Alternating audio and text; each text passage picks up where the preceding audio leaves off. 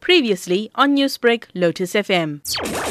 If you were to look back, the monarchy scorned on divorced women and bringing people from the outside into the family. But here's a woman who's coming in with quite a colorful background. And with it, she brings with many things that the Queen would have scorned upon. And right now, the very fact that she's accepted it changes the direction in which the monarchy is heading. They are bringing together something that will change the way we look at the monarchy. It was so important when Diana died. This is the legacy that she has left behind. Knowing the close relationship that Prince Harry shared with his late mother, can we expect any dedications to Diana at the wedding?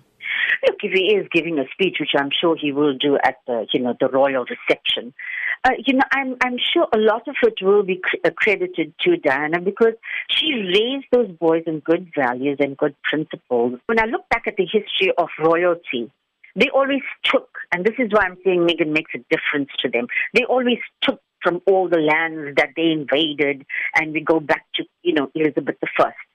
But here is somebody who gave so much of herself and gave so much of the, monarchy. And she's imparted those values in her children. And to find that they have imbibed on that and using it as a way forward for the monarchy, because they know they carry the kingdom on their shoulders, especially, William. And Harry, now that he's been moved to sixth in line, it may not be so much on his shoulders, but he will basically have to do the charity drive. And I think she will support him in that. Everyone says she's an opportunist. But whether she's an opportunist or a Cinderella, everybody wants to be a right royal princess or a duchess. If you could tell us, Fiona, what will be Meghan's title after the wedding? Well, most probably the Sussex title is basically vacant. So she will be Her Royal Highness, the Duchess of Sussex.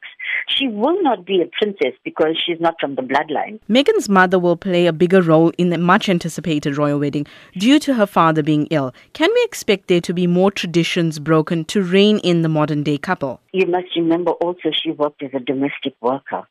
And what more could one dream of? What more could one ask for? And I think she brings a breath of fresh air to royalty. So if she's walking down the aisle on her own, fantastic. And I think it's great for all those children who were raised on single parent.